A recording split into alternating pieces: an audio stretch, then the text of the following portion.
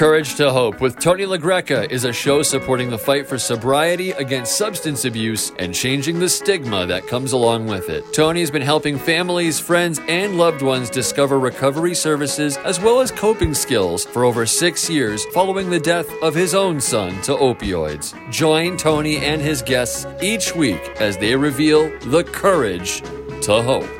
Here's your host, Tony LaGreca. Yes, thank you, Ben. And this evening we have a very, very interesting guest. His name is Dr. Dan Busch, and he's from the Midwest area. And welcome, Dan. Thanks, Tony. Okay, so Dan is the chairman of the activist group of Fed Up.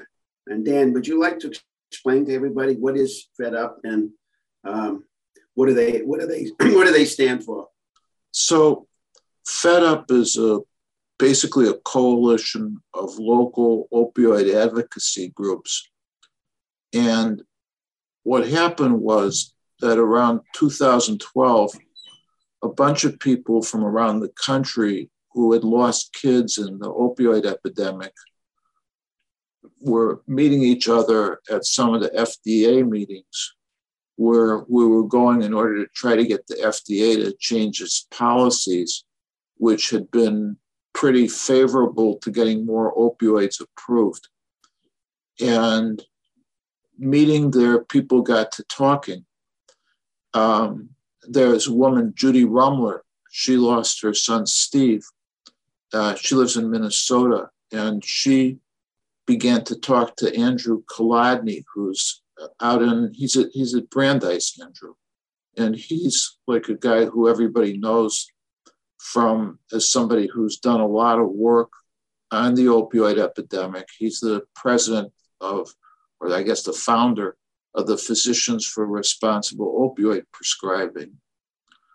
So he began to talk to Judy, and other people began to talk to each other, and they founded Fed Up, which is, its full name is the Fed Up Coalition to End the Opioid Epidemic. And the coalition decided right at the beginning that we weren't going to take any money from the pharmaceutical industry because, believe me, the pharmaceutical industry is happy to pay money in order to buy people's loyalty. And that we were going to do everything we could on a federal level to help to bring the opioid epidemic to an end. There were a lot of the people had really founded these very, very good local organizations. And they joined the group. Judy Rumler formed this wonderful organization in Minnesota. April Rivero founded this terrific organization in California, both of them after their kids died. So I was not in that group right at the beginning. I joined a year afterwards and became active with it. And I've been the chairman of the advocacy committee since 2016, I think. And that's about the time I got recruited a little bit later than that, maybe like 2018. And so is that right? It seems like you've been part of us forever. So I know. I for everybody to know, I did it. They asked me to do a speech in one of the rallies in DC, and that's when I became a member. After that speech, I guess you figured that I had a good enough voice to be out there as an advocate.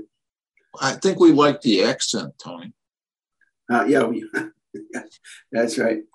See, Tony, the other thing is, when you were asking about Fed Up until the pandemic, we were having annual rallies in DC.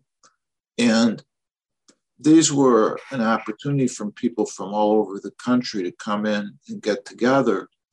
And sometimes we had people like congressmen also spoke, but we had a lot of individuals, both people who had lost kids and, other people who were doctors, congressmen, people who were involved with the movement. And it was a place where a lot of times, usually it's the moms who are really active after their kids die. So a lot of times, a lot of the participants would be new moms.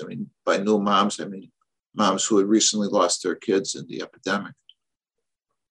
And I believe the rallies were quite good because Yeah. being in DC, we got a lot of attention and people could see everything that was going on. And I understand that you recently retired from practicing medicine just so you could do this full time. Yeah, that's true. I mean, my son died, it's 10 years ago. And I wasn't really in a position financially or anything else to retire before that, but I've been wanting to because I felt like the amount of time that I have to devote to opioid related stuff is limited. So finally, I was going to retire on the anniversary of his death, but I decided that was going to be crazy because I was going to be too sad. So I waited a couple months after that. I've been like a psychiatrist in practice in Chicago since about 1978, but now I retired. I was the president of a group practice at Northwestern Medical School. How much success do you feel that Fed Up has had since we started this mission? It's a mixed thing because on a level of overall, like what's happened in this country, it's been terrible. I mean, we have more and more deaths. Things have just gotten worse and worse, and it kills me, I think, just to see that. At the same time, we've had success in terms of meeting a number of different challenges. The FDA, because of a lot of pressure, began to change its approach to things around 2013 against its will. I mean, the FDA really was pro-pharmaceutical industry. Well, I mean, they still are. But they didn't want to do anything about the fact that all these people were dying. They really didn't. So we had some success in that area. And I don't know if you remember, but before Obama got into office, there was no federal funding for anything regarding the opioid epidemic, for treatment or anything. And it wasn't until like his last year in office that he even said the words opioid epidemic. And at that point, the federal government gave something like about $50 million to opioid treatment, and it was like a big success. So now we're in the billions.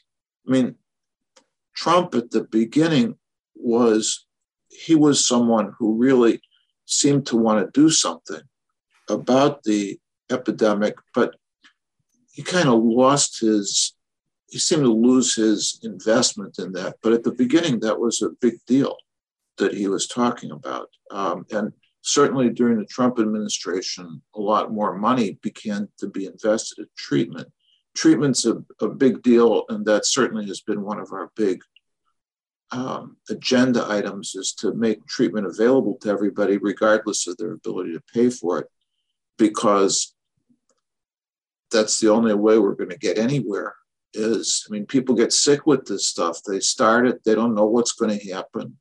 Some of them don't seem to get bothered by it. Other people get hooked on it. And once they're hooked on it, it's like they're really screwed unless they can get some real help with it. Yeah, I totally agree with that. Going back to the FDA, right now Biden has nominated somebody for the FDA, and we had a Janet Wilcox, and is that the right name that I'm saying? Janet Woodcock has been. Woodcock. She's been she's terrible, Tony. I mean, she has been around through this whole opioid thing and really has not done much about it. And yet at the same time, the FDA acts like it's been perfectly reasonable and nothing's its fault. Really, they act that way. Like all the decisions they've made have been reasonable, but they haven't been, but they talk like that. So now the new nominee is Robert Califf, who did a short stint as the FDA commissioner back a few years ago. You know, there's things about him that would seem good. I mean, he's certainly knowledgeable and expert about stuff, but he's had a lot of ties with industry. And the pharmaceutical industry and the FDA wind up being in bed with each other too much. And when he took over before as the FDA commissioner, he talked about things like he was going to really do something about the opioid problem, but then he didn't. And now, under enough pressure, he's talking that way again. So we're really opposed to him. I mean, we'd like to see, and furthermore, he asked Janet Woodcock to continue to play a major role at the FDA. And if there's one thing we really don't need, it's people like Janet Woodcock. I don't know how the FDA is going to get better.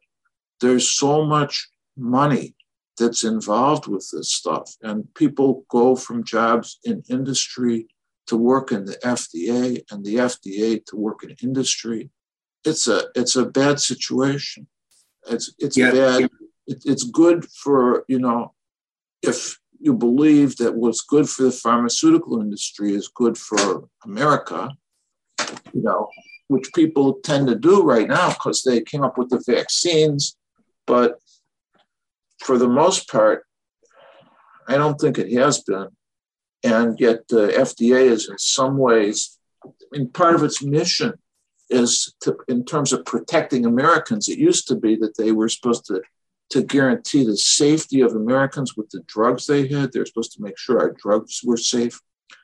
Now one of their goals is to try to get more drugs approved on the grounds that new drugs improve the health of Americans. So it's not just like they're going to, you know, protect us from stuff. They're going to like work with industry to get more drugs approved.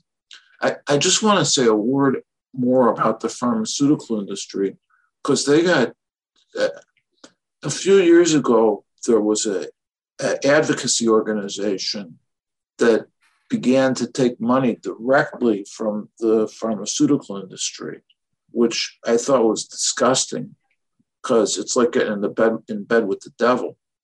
But at that time, I began to learn more about how much money the pharmaceutical industry was putting into this stuff. And it turns out their expenses for lobbying are twice as much as any other industry. They're twice as much as defense and aerospace, which is the second largest lobbying industry group.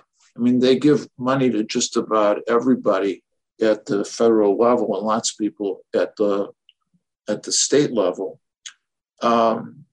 But it turns out, which I found out the other day, that like there's these patient advocacy organizations. Like they had this drug that they approved for Alzheimer's disease. But it turns out that the pharmaceutical industry is paying for these advocacy organizations. So basically they come up with a new drug thing. And then they say to people, hey, we got this new drug. How'd you like to form an advocacy organization to advocate for your disease? And we'll give you a bunch of money to do that. And they spend 3 times as much on these advocacy organizations as they do on lobbying. So their investment in these things, I mean, they've got the money they're giving to Congress. They got money they're giving to groups to advertise basically for certain drugs to get approved by the FDA. It's a terrible thing. There's a report that just came out from a joint thing, a Lancet, which is a medical journal, and Stanford University. And they really do talk about this issue and how somehow the FDA needs to get freed from industry influence. I don't know how that's going to happen, but it's just bad for the whole country. Anyway, enough about that. Yeah, now if we wanted to, the listeners wanted to help in making sure that this nominee doesn't get nominated. That's great. What would they have to do? What do you suggest? Write Senator. Write your senators because write other people's senators. I mean, because it's the senators who are going to decide this, and he's got some degree of control. I mean, the administration is pushing him real hard, but you got two groups who are opposed to him.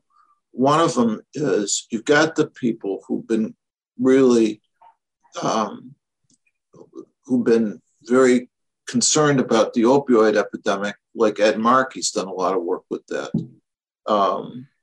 And those guys have come out and said, hey, we don't want this guy. His ties to industry are too great. And so you got a number of Democrats who are opposed to him. Plus, you got a lot of Republicans who are opposed to him because of the abortion issues. And they're concerned that the FDA is going to approve things that help people to have early, abortions, and that this is something they're opposed to. So he could get defeated. It's like people really need to get out there and do whatever they can. I mean, okay, but I mean, this is decided in the Senate. Yeah, that'd be good. Yeah, but my belief is that anybody who's ahead of the FDA should have a 5-year moratorium before they're allowed to go to work for a drug company after they retire. Or they just should never be allowed to go to a drug company after they retire. Because if they approve a drug, it seems like once they approve a drug, a year after, they're now working at Purdue Pharma, and it's definitely what I do think. I don't think it's right. It's a conflict of interest. Because that's that thing that happened there was a guy named Curtis Wright, and the initial language that they used when they approved OxyContin back in '95 was this language that said that OxyContin is thought to be less addictive than other opioids because of its slow distribution. There wasn't evidence for that, but the person who got that into their official product literature was Curtis Wright, who was working for the FDA. He was the guy who did that. Then 2 years later, he had a job at Purdue Pharma. But all of these people, all the FDA people of any real importance, wind up working for the pharmaceutical industry after they leave. They wind up saying, hey, they join a consulting firm, and the consulting firm the premise of the consulting firm is, are you having trouble getting your drugs approved? We know how to get them approved. Come to us. So this is not the way it should be. No, I agree. I mean, I remember I spoke at the FDA twice. Now, you might have been there the first time, but at the second time I spoke with Dr. Kolodny, and I was up on the stage, and it seemed like the parents, we consisted of about 10 or 15 people, and people from the drug industry that were on the other side of the room. There's like 25 of them in suits, You can always tell who's working for the pharmaceutical industry, just how they dress, and they're all lined up. And I felt like it was like a them or us kind of thing. And it is, because they also, there's been this them and us mentality, which is unfortunate. But for the opioid stuff, I mean, they wind up paying people to come to testify at the FDA meetings. So they have people where the people feel that the opioids have really helped them with whatever chronic pain condition they have. And then they have a group of those people that they pay to come to the meetings. I mean, I don't know that they're paying them extra money, but I mean, nobody's paying us. We're just doing what we can on our own in order to get there, to try to say, hey, you guys need to be more careful. I mean, this stuff killed our kids. And now, I mean, when people think now that it's all about fentanyl, which in some way it really is all about fentanyl, so many of the people who are now dying of fentanyl started with prescription opioids. And the whole epidemic started with prescription opioids. Now, things have gotten worse and worse and worse because of the extent to which fentanyl is in our system here. If you buy, this isn't so much a problem out in Boston as it is in the West Coast, but it's common and it's already there. which is that like fentanyl's in everything at this point. That if you buy, like, if you think you're getting Coke plus fentanyl. And you wind up having people who think they're getting one thing and they die because they overdose on the fentanyl, because the people who are putting the fentanyl into stuff are not careful.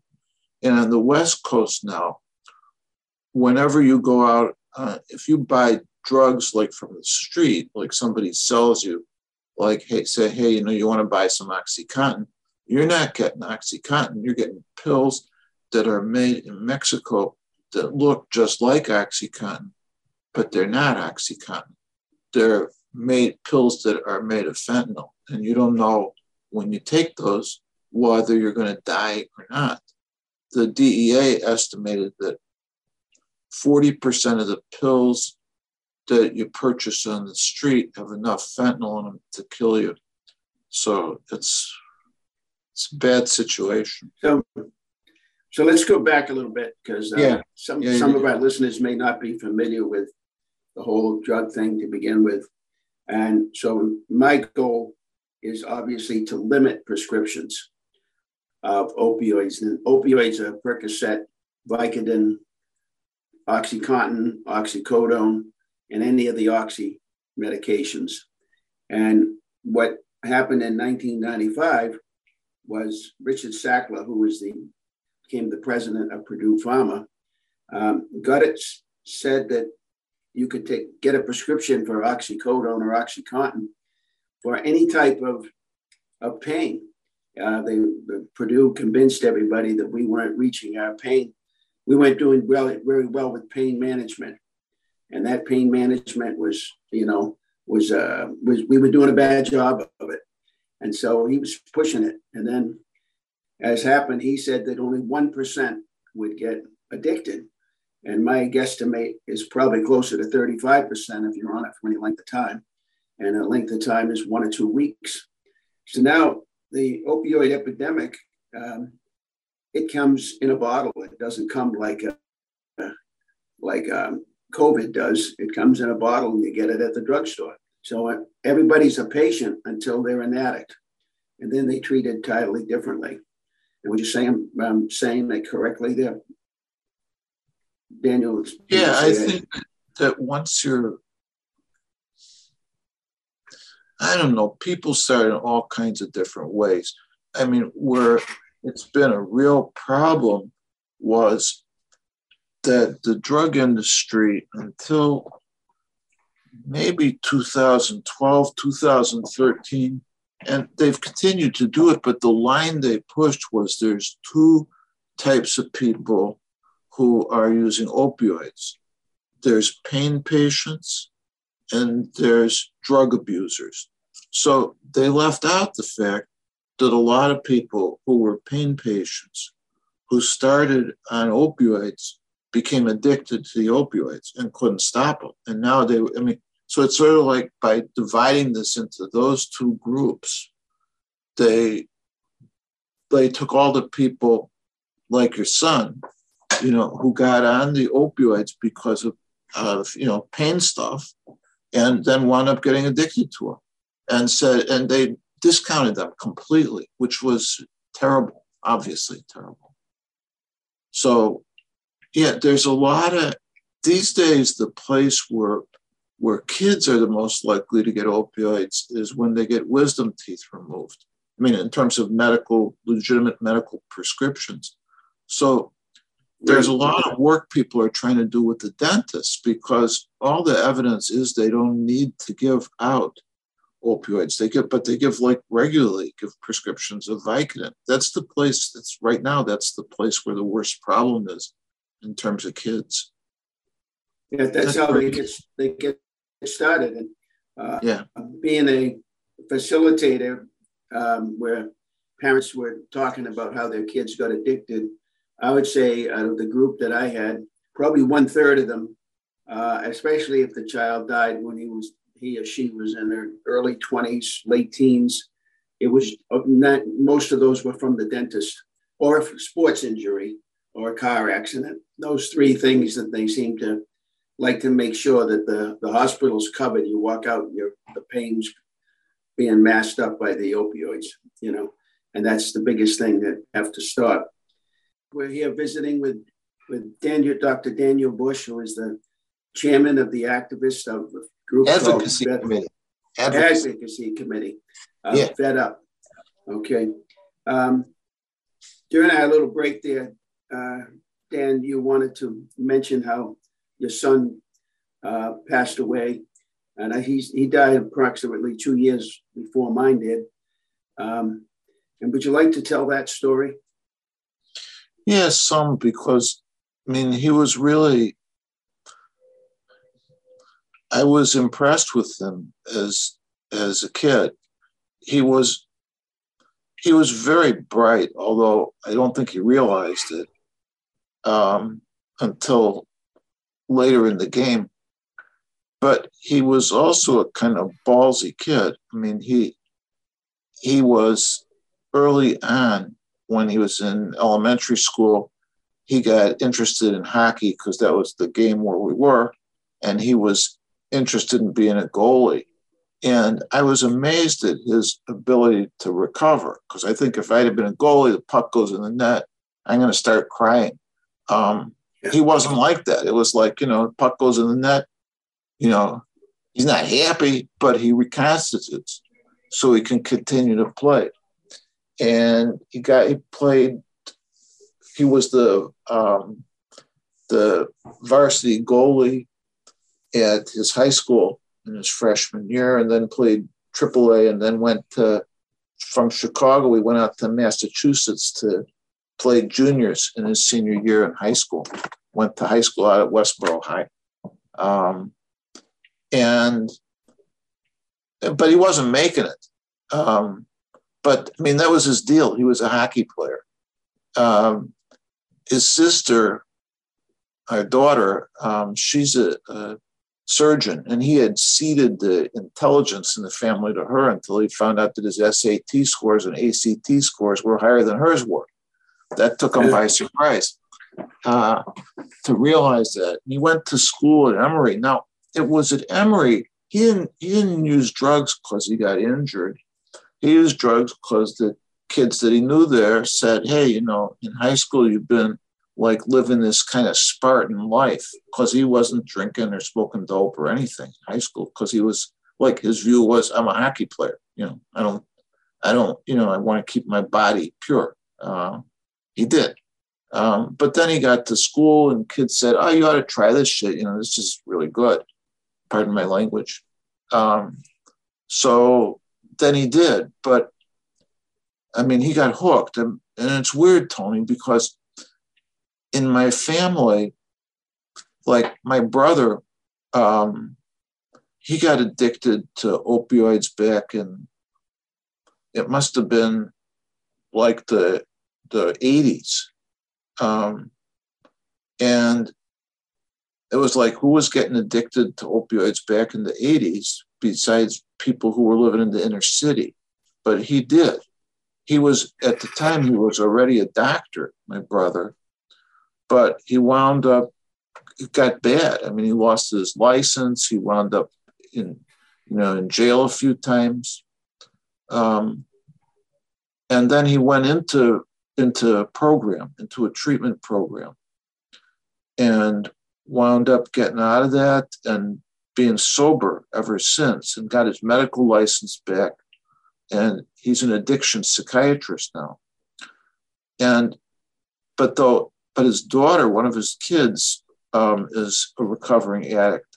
So there's something in my family that, I think we just weren't aware of. I don't know if it would have made any difference with Josh, if we'd been aware of it. And the whole thing was terrible, just to see him go downhill over such a brief time. He went into treatment in January, the beginning of the year, when he died in August of that year. He went into treatment,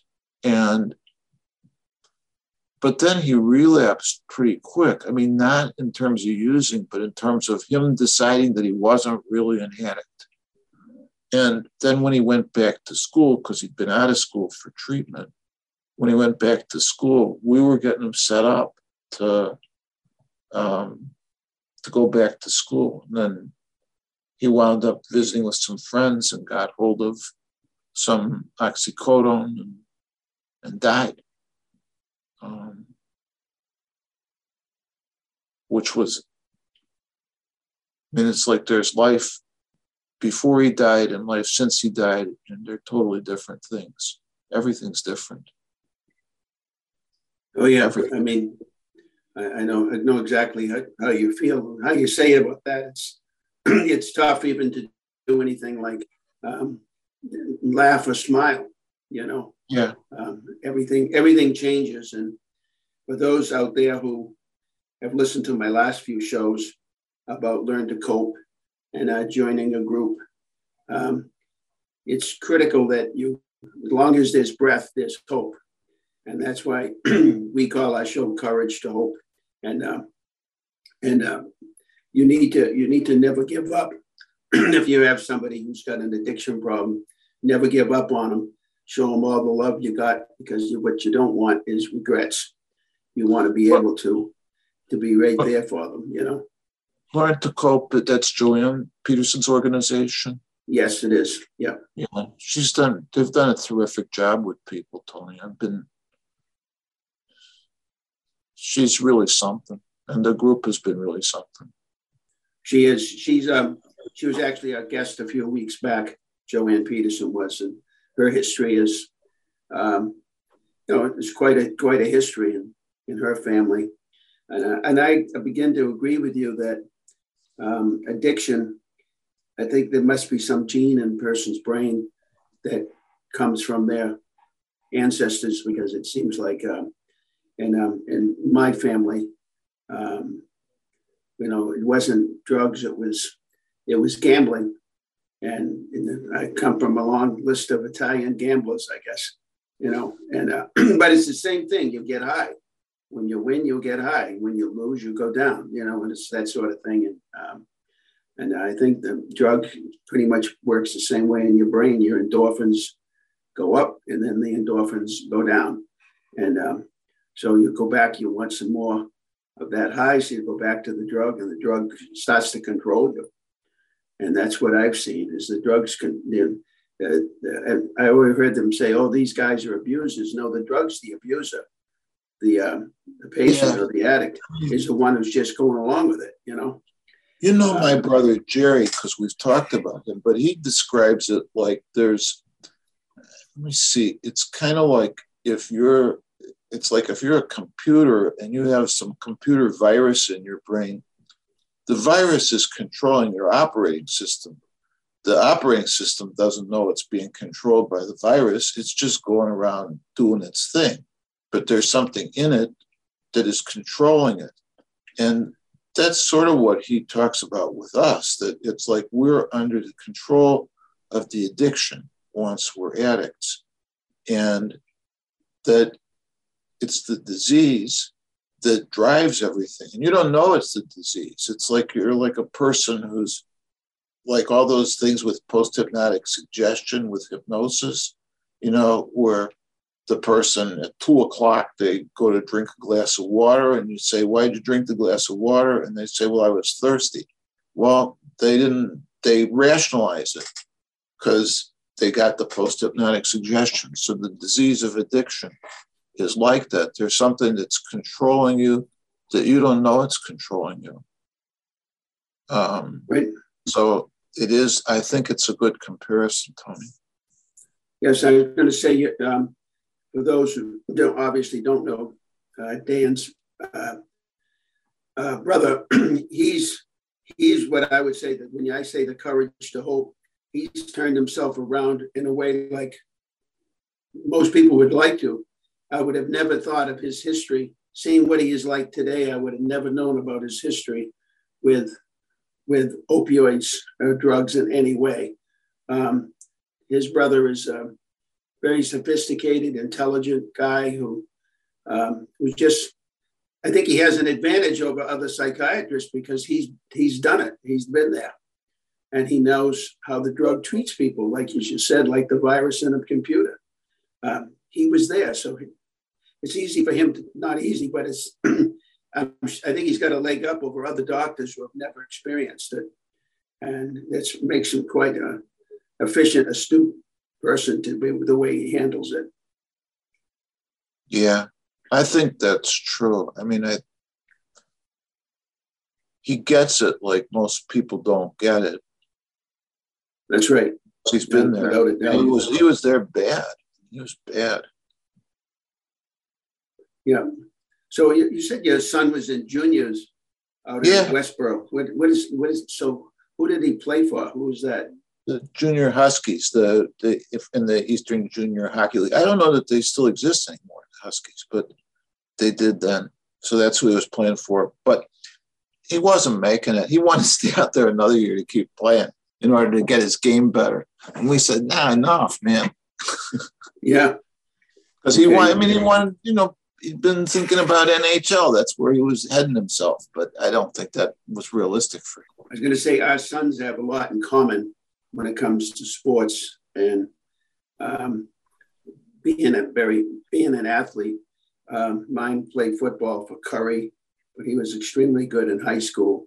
And I think part of it is he got his high from playing football or hitting a home run in baseball. And then when he got injured and he was told, well, you're never going to be able to play football again. And then you hand him a bottle of oxycodones. I think it's just like a calamity happened here. You've got two things happening at once. You're in pain, and now you're told you can't do the thing you love the most, and you hand him an opioid. So I think that was the beginning of the end, because it's just the worst of two worlds going together, and that was it, But he hung on for 20 years as an addict, and everything imaginable.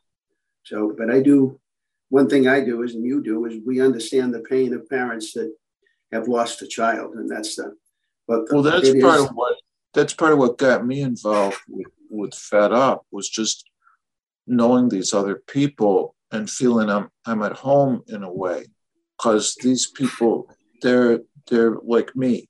Most people, whatever they're going through, it's different. But to be with other people who lost kids, even though we're not talking about that, because we're talking about what we can do to make things better, the person's going through the same things you went through or are going through too. So last week we had Dave Swindell on, who is a co-facilitator of a men's grief group. And we're talking about how everybody in the groups lost a child from substance abuse, and we do it strictly with men at this particular group. So men can really show their emotion, and get out there and let people know, that this is, for the other guys talking, they what they're going through, and it's very effective. So with Fed Up, it was kind of like a grief group that wanted to get the word out so that other people don't have to go through what we've gone through. And that's the key. And I always tell everybody, if your child gets, or anybody gets, you get a prescription, make sure you know what you're getting. Make sure you ask the doctor, is there any chance that this thing could be addictive? And do some research. Don't just rely on the doctor. Do some research. Find out what the drug really is and if there's any opioid in it. Sometimes drugs are hidden. A lot of people don't even know that ammonium AD is about 25-30% an opioid. And they're taking it for a total different reason. But there's sleeping pills that have opioids in it. Check the label, see what the contents are. And you as a doctor, you probably are more aware of these things than I am. Yeah, I would think so. Hey, I wouldn't worry about the Imodium though, Tony, because that stays within the bowel, so it doesn't get into the system. You ever heard anybody getting high from Imodium? I don't think you can. I don't think so either, but I don't know. I don't know how that works, but I just say that there's other things like sleeping pills that I know that contain it. So I've seen the labels, so and I just think that you think you're just saying in general, you have to be aware. I think you have to be aware. I think you guys have talked to me about this law you're trying to get passed there to make it so doctors need to tell you that a drug could be addictive, because a lot of times they just like slide past that because they think, well, you're probably not going to get addicted, so you get kind of, and it's not that addictive. So you don't really wind up in a position where you make a choice. And for those people who are vulnerable, that can be the beginning of. And we don't know who those people are that are vulnerable. No, we don't. We really don't. It's amazing to me that we don't know things about the genetics. We don't know things that would really allow us to predict that this particular person is going to be safe. We know that certain groups, like people who have depression, are more vulnerable to addiction. People who have anxiety disorders are more vulnerable to addiction. And people who have other addictions, like alcoholism, are more vulnerable to addiction to the opioids. But in terms of an individual, we don't know enough to predict it, to say, okay, well, you're really going to be safe. We just don't know that. It's just shocking. You'd think they'd come up with some kind of thing about the genetics, but we're not there. That's right. Now, going back to the bill for a second, we have a bill I have with about 5 sponsors in the House in Massachusetts, and it's actually stuck in the Health Committee.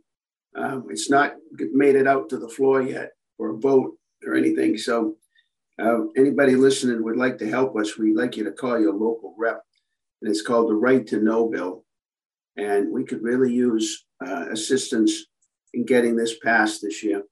And New Hampshire passed it a couple of years ago, and so did New Jersey. And during the pandemic, there were only 3 states in the country that we actually went down in opioid deaths. And 2 of those 3 states was New Jersey and New Hampshire. And that's why we need to get this thing passed. And basically what it says is that a doctor who's giving a prescription to a teenager or young, is anybody at all that's under 18 or under, that the parent has to sign off on it and say that they understand that you're giving them an opioid that could be addictive. And when that happens, parents don't fill the prescription. Once they realize what's in there, because in my own case, I didn't know what an opioid was, and I filled my son's prescription because I just wasn't aware. Nobody told me anything. All I was concerned with the pain in his neck, and that was the goal. The doctor told me that this was going to be the thing that would help him get through his crisis of the pain. So we need to make sure that parents are advised. And this is one of the things that we need this bill passed. And there's no reason not to pass it. That's the way I see it. But it's been out there now for over a year. And it's been in the House. And we've got 5 other reps who are sponsoring it. And we still can't seem to get it out of committee because the person in charge of that committee. Do you know what the holdup is, Tony? I don't, other than from what I understand, they're just too busy and they haven't got to it. That seems to be what I've been told. They're not saying not to get it out of committee, but I would think that we should be able to get it out. But so far, that's where it sits. That's a shame.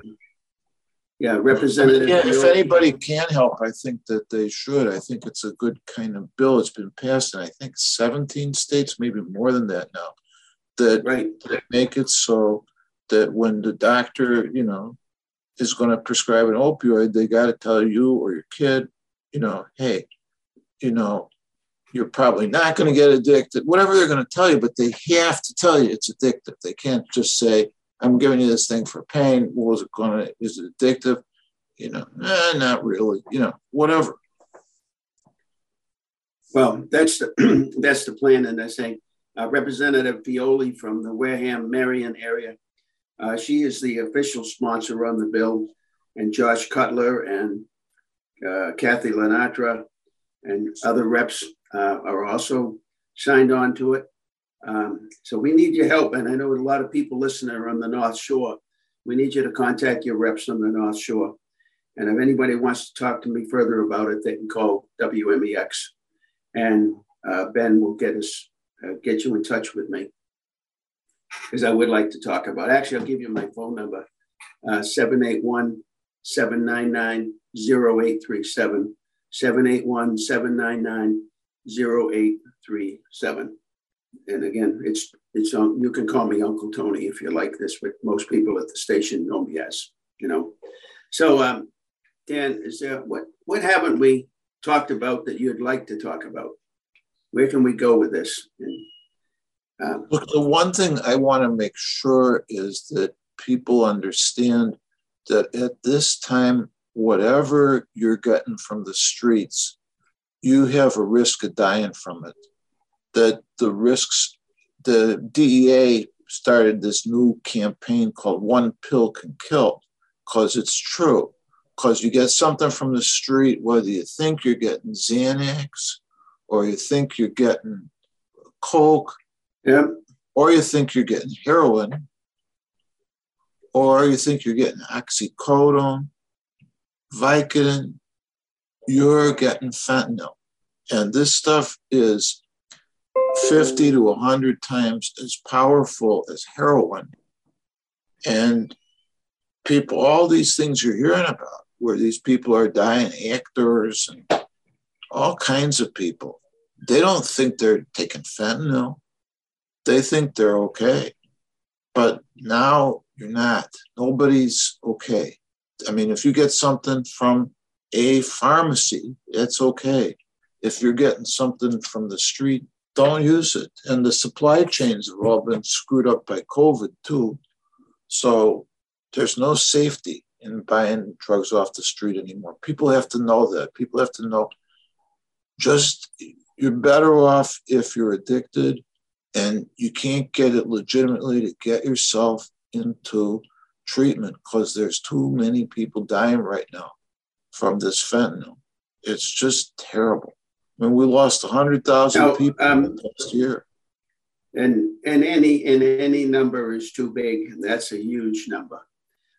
Tell me something that the average person asks me. How come we see on these doctor shows on TV when they're in surgery, they use fentanyl during the surgery? What are we missing here? That's the difference between what they're doing and what is on the street. They're giving it in a controlled amount as a perfectly good opioid-based pain medicine to get people through the hospitalization. There's been a lot of research that's been done by surgeons. I know because my daughter talked about that, and she's a surgeon. And she even gave her grand rounds when she was a resident about the opioids and surgery. But people have come up with things like, how long do patients need opioids after surgery? And they've done a lot of work to try to minimize it now.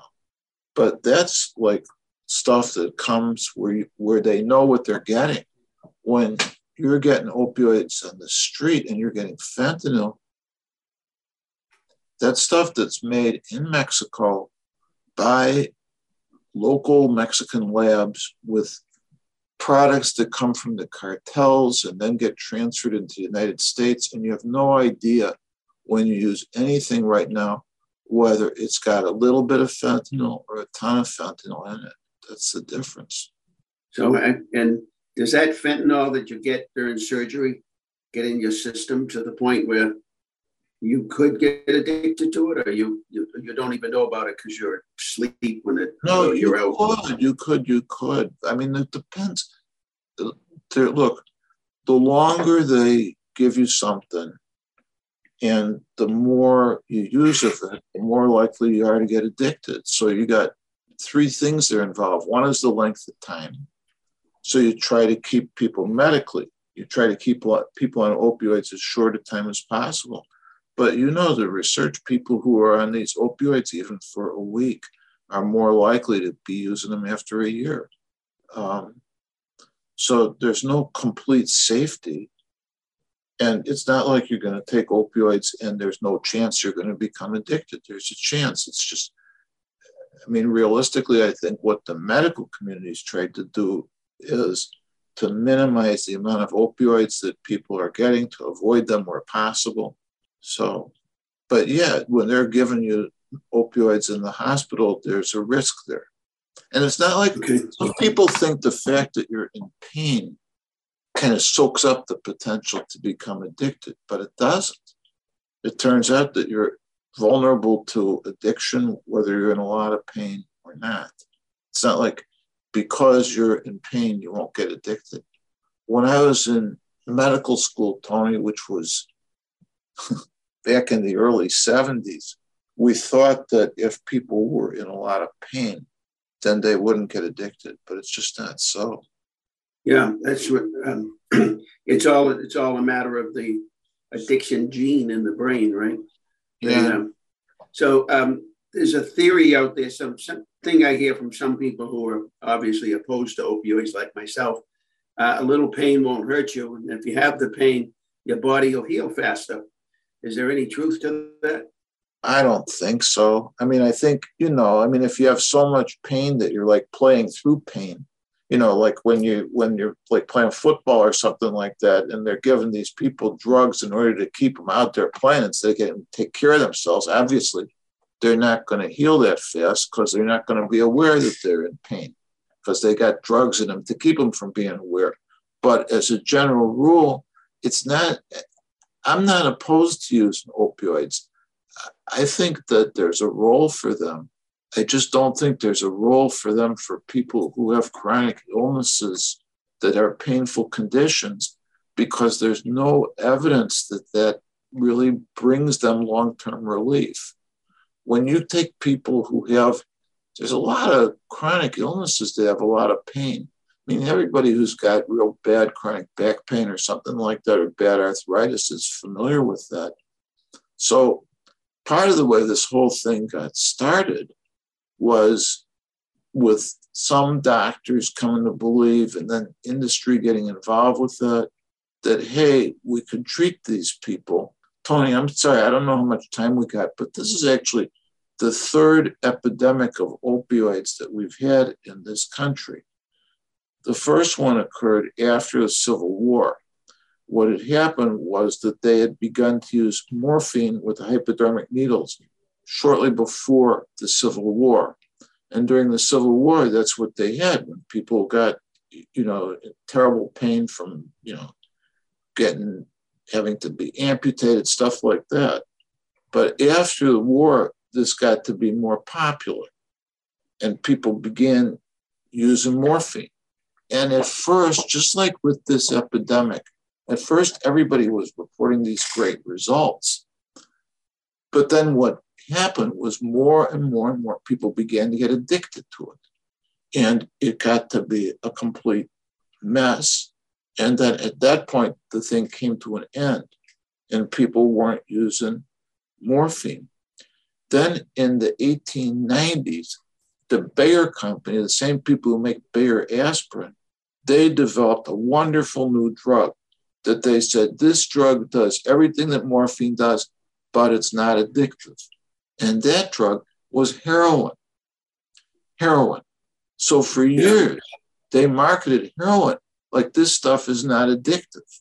And everybody was like real happy with the results. It was just like this current thing. And then finally, people began to realize how addictive it was, to the point where they then made heroin illegal. But for years, they're marketing it inside. I mean, it's called heroin because it's like a hero drug it's going to help you, but it's not going to get you addicted like morphine. Well, that was just, I can't say the words here because it's like on the radio, but it was just wrong. And then for years, people weren't prescribing things. And then you get these people who say, hey, there's people with chronic pain who can be helped by these drugs. For years, we were just using them for short-term pain. That was it. People who were like in the hospital, or people who had terrible, terrible pain conditions, like people with sickle cell anemia, get into these horrible, painful episodes where it's It's a short-acting thing. It's called sickle cell crisis. Those people need something. I think those people should be getting opioids. That's me personally. You know, I don't think that they should be made to suffer like that. I mean, I think there's a risk of, you know, addiction, but there's also the trauma of being in terrible pain with nobody there to help you. Anyway. I agree with you. And we are just about out of time. So Dan, if you have any one last thing you'd like to let the people know, just go back to Fed Up. How does one join Fed Up or get on the email list so they can be a participant and help in any way they can? So the website for Fed Up is www.feduprally.org. And just go there and you can join. You can sign up for what you want to. I mean, we've also, more than the website, we've got a presence on Facebook and on Twitter, but the website will get you there. Okay. And you're right. We're behind the clock here. So again, Dan, we've been speaking to Dr. Daniel Busch from Illinois, and we really appreciate your time. And again, if anybody would like to contact me about my bill, it's 781-799-0837. And thank you very much, Dan. Tony, thank you for having me, and thank you for all your work in this area. You're welcome.